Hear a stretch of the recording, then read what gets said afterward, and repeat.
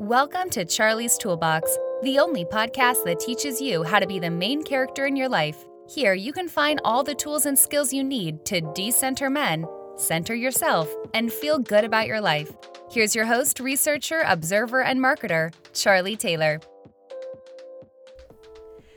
Hey there, welcome to episode number 6. Today we are going to discuss carefrontation and doing what the fuck you want to do. So the other day I was walking my dog in my neighborhood, and if you know Brooklyn, you know that brownstones are typically gated in the front. But after the gate, there's a little curb or a step that typically separates your yard from the sidewalk. So my dog, for whatever reason, he likes to use that curb like a tree. And this curb goes from yard to yard, from house to house. And he likes to use it like a tree because we don't have a lot of trees on our street. I've also seen other dogs use the curb like a tree. So while walking my dog, I heard a lady say "miss," but I didn't really know who she was talking to, so I just kept walking. And she reaches me and tells me I can't allow my dog to pee on that curb. So I tell her no, because it is a public space. It's a sidewalk, and I'll keep on doing whatever the fuck I want to do. Now, I was a little frustrated because, lady, shut the fuck up, and mind your business. And number 2, if you know New York, you know it's dirty and there's constantly trash everywhere. And number 3, where can my dog in a city where there's mostly concrete pee at? They're going to pee on the concrete, and that's just what it is. And if I'm not in your yard, you don't have to worry about it. If I'm outside of your yard peeing, you don't have no say. So I thought about the situation. I realized that though I don't like confrontation, I never shied away from it. My mom used to be kind of confrontational, and black households, I can't be confrontational back, but I can be subversive. So I would say, yes, do whatever I need to do to quell the situation. But ultimately, I'm doing what I want. When I first started working, I worked with a lot of white women. And if you are a black woman in corporate or any type of organization, you work with white women, you know that it is constantly you telling them that they don't have authority over you. So I'd never allow them to talk to me in any kind of way, to demand anything, especially if we were coworkers. And I would even go so far as boyfriends. All of them wanted to design the pace of the relationship or the structure of the relationship or how they wanted me to behave in the relationship. And for me, I just never allowed it. I never allowed people to impede on the things that I needed and wanted. But the only thing is, even though I never allowed them to disrespect me in that type of way, I suffered with some sort of guilt about saying no, or saying you can't do that, or saying I'm not going to do that. And I realized that's because of my relationship with my parents. But I'd even go so far as to ask, why do folks think that they can do this to me? Like, why do they think that I'm the one? And I had to get settled with 2 thoughts. And I hope that these thoughts are going to help you throughout your life, something that you can help, something that you can reflect on. And number 1, I had to understand confrontation as carefrontation. And number 2, no one is signaling me out. All humans want what they want, and they convince and manipulate and exploit or even try to use non-existent authority to get you to do things that are pleasing to them. We all want what we want, and people will go far to get it. So when I talk about carefrontation, I do so while recognizing my dramatic healing sister, Miss Ayala. She may be the originator, or just a user of this term, but I got this term from her. And she defined carefrontation as caring enough for yourself to confront others when you or your boundaries are disrespected. And I thought that was such a good concept and such a great space to place confrontation. You're placing confrontation in care. And I thought this was a great word for people who suffer with anxiety, or people who are averse to confrontation, or folks whose parents taught them to feel bad once they declare or recognize their boundaries. These group of people have been shown in some way or another that speaking up when they are hurt or violated is wrong, or if they speak up, they will be retaliated against. And when you place confrontation in the framework of confrontation, it does a lot for this specific group. It changes the focus from the other and their response to your boundary or your no into focusing on how you want to feel and how you want to be protected and cared for and loved. Confrontation starts from the self. And I like that. I like confrontation, in my opinion. You are thinking about the other, but confrontation, in the way that I view it, it stems from the self. It says that I think of myself as gentle, as precious, or as valuable, and I can't allow you to muddy that up. I can't allow you to think that this type of behavior is okay. I can't allow you to think that you have authority over me, over my body, over my thoughts when you don't. I can't allow you to talk to me that way because I care for myself so much. I care for myself so much that I will do anything to preserve my gentleness. And that is what confrontation is. Confrontation is from a place of love. You love yourself so much that with every interaction and space you enter in, you notify those around you of how you want to be treated, what your standards are. Because when you're treated well, you can give your best self. You can love better. However, when you are treated unwell, you can't give them shit. There won't be anything that they can glean from this type of relationship. So this is a beneficial thing for yourself, but it's also a beneficial thing for others because if you treat me right, you're going to get my best self. Now, confrontation can be used on two groups: people who you love and strangers. People who you love can get tact, can get kindness or the benefit of the doubt. However, you should still be strong in your resolve. You can't allow people who you love to guilt you, anger you, or shame you out of your needs. And I'm gonna give an example. There are many examples that you can use in this framework. So my example is you have a girlfriend and she wants to set you up with different guys. You tell her your needs, and though she states she will honor them, she doesn't. In her mind, she knows best. So she bypasses all of your standards to get you on a date with someone who she thinks is better for you. You go on the date and realize that he has nothing on your list. Now you have several options out of this scenario. One, you can sweep it under the rug and never ask her to set you up. You can just bypass the problem. Number two, you can have a phone call or in-person dialogue with her and tell her that while you appreciate her efforts, she did not listen to anything you said. So you don't want to be set up like that again. Or you can say the same thing and give your friend another chance to choose a date based on what you like. So option number one is an option when you don't feel like arguing, sweeping it under the rug. You may not feel like arguing with your friend, but you are taking off dating or the possibility of her setting you up off the table. This works, but it doesn't always articulate that you have boundaries, and it doesn't articulate that your boundaries have to be respected from your friends. It's just telling them that you will solve the problem for them instead of them respecting you. Option number two, it articulates the appreciation, but it notifies the friend that she can't bypass her friend's standard like that again.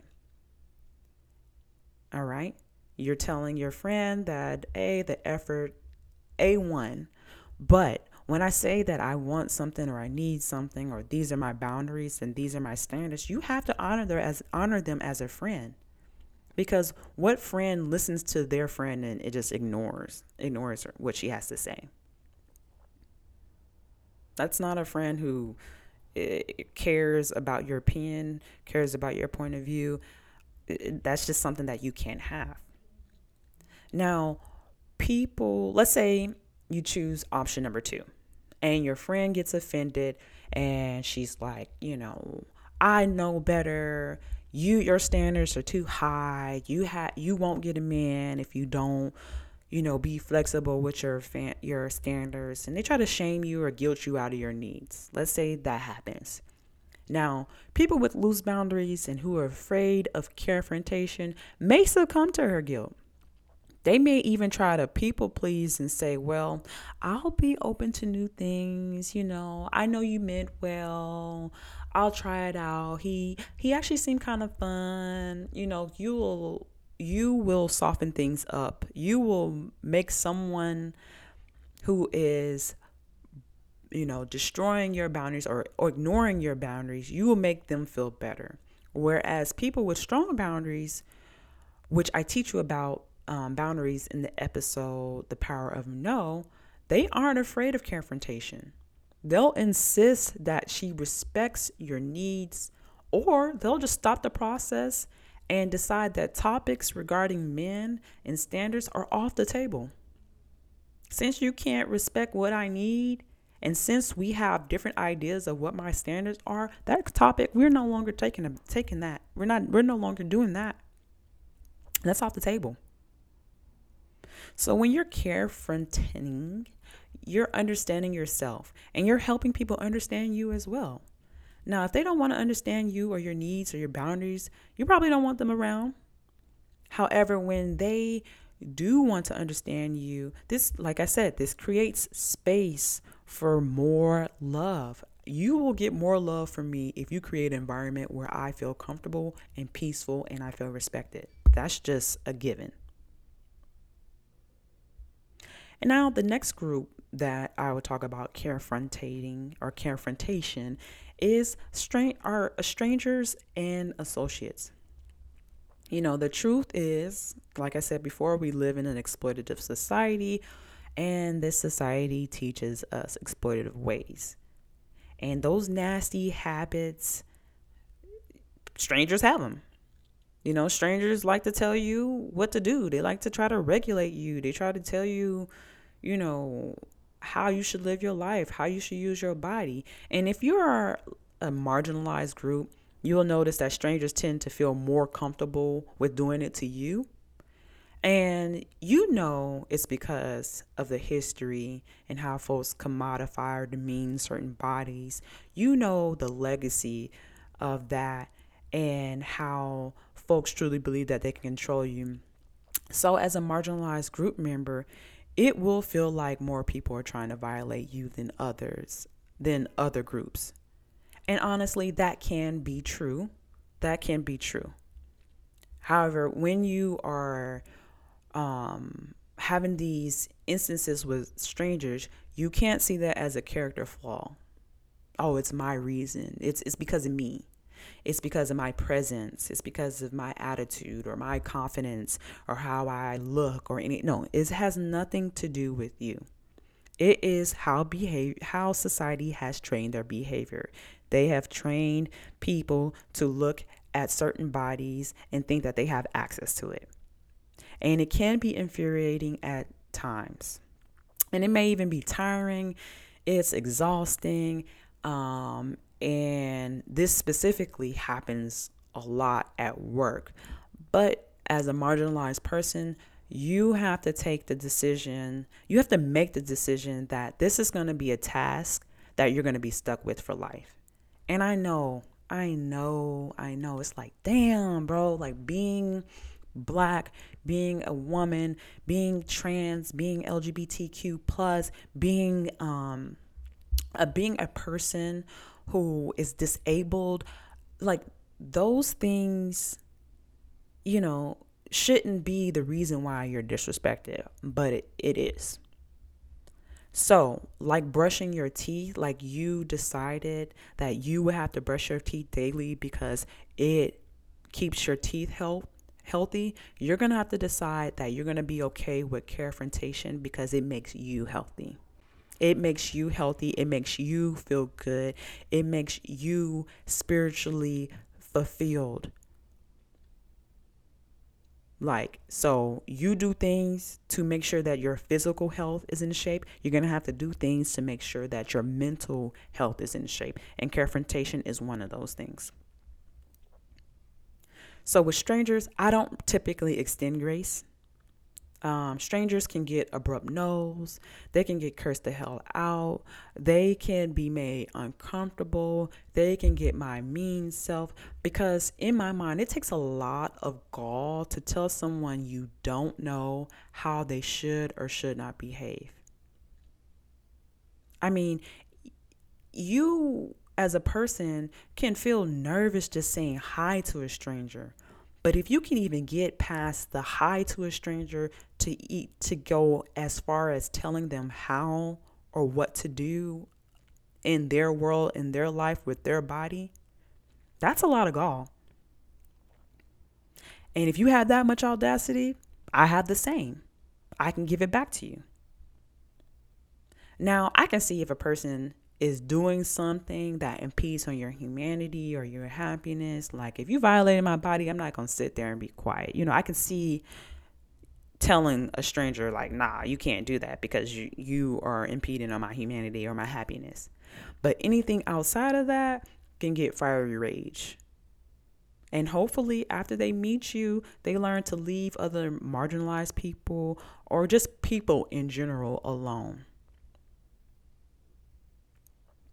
So I'll reiterate, the point of carefrontation is to get what the fuck you need.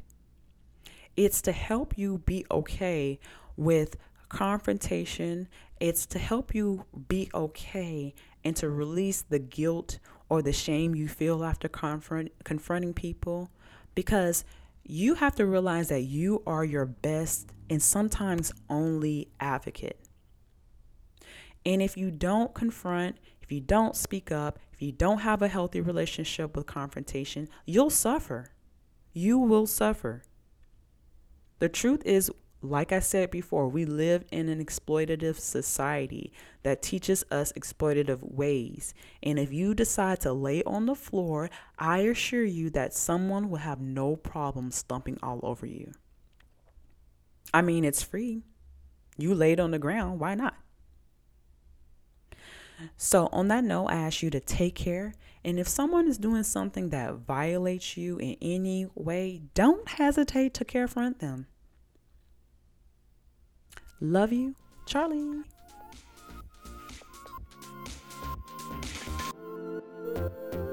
For show notes, be sure to check out charliestoolbox.com. Follow Charlie on Twitter, Instagram, and Facebook at Charlie's Toolbox. Thanks again for listening to Charlie's Toolbox.